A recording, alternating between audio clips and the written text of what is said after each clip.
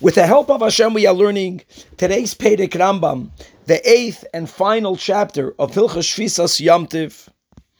The Rebbe, as recorded in Sefer Yein Malchus, Sefer Zmanim, Siman Chav Beis, explains on many different levels the connection between the conclusion, between the siyum of Hilchos Shvisas Yom Tiv and the beginning of the next series, which is Hilchos Chametz Umatzah.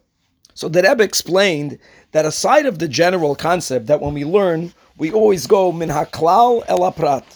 So first we discussed general rules regarding all Yomim Tovim, and then when we go into the details, so first we begin with Hilchos Chametz Umatzah because Pesach is considered the first Yom Tov of the three Regalim, and then afterwards we're going to learn in Rambam Hilchos Shofar, Sukkah, and Lulav.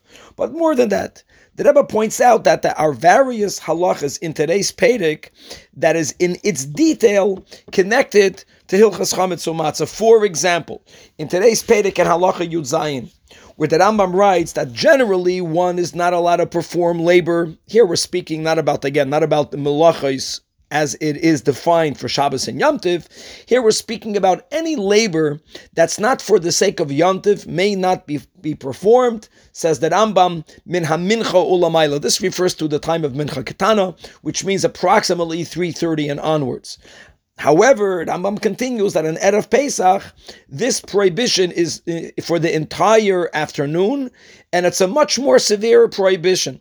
Why is that? Because since when the Beis HaMikdash stands, we all have the great mitzvah of bringing the Korban Pesach in the afternoon, so the afternoon is already considered a greater Yom Tov, and therefore there's a more restrictive limitations regarding what exactly are we allowed to do that's not directly connected to Yom Tov. So here you have a connection. Furthermore, the Rebbe says that in Halacha Chaf in today's Perek, when the Rambam is speaking about different minhagim, and what should a person do? Generally, you follow the minhag of the location. What happens if you go from one location to another location?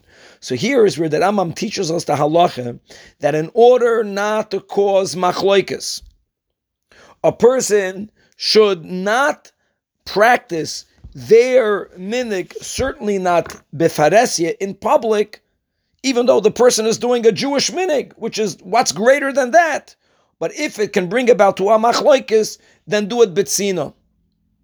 In other words, we read about the negativity of arrogance that brings to machloikis, and thus we better appreciate the virtue of humility, which brings about peace. And this is really the whole content of what we're going to learn about in Hilchos Chametz Umatzah. B'chlal, we're going to learn about the unique severity of the prohibition regarding chametz. That not only may we not eat, not only may we not see, we may not even possess chametz that belongs to us in our homes, even though we won't see it.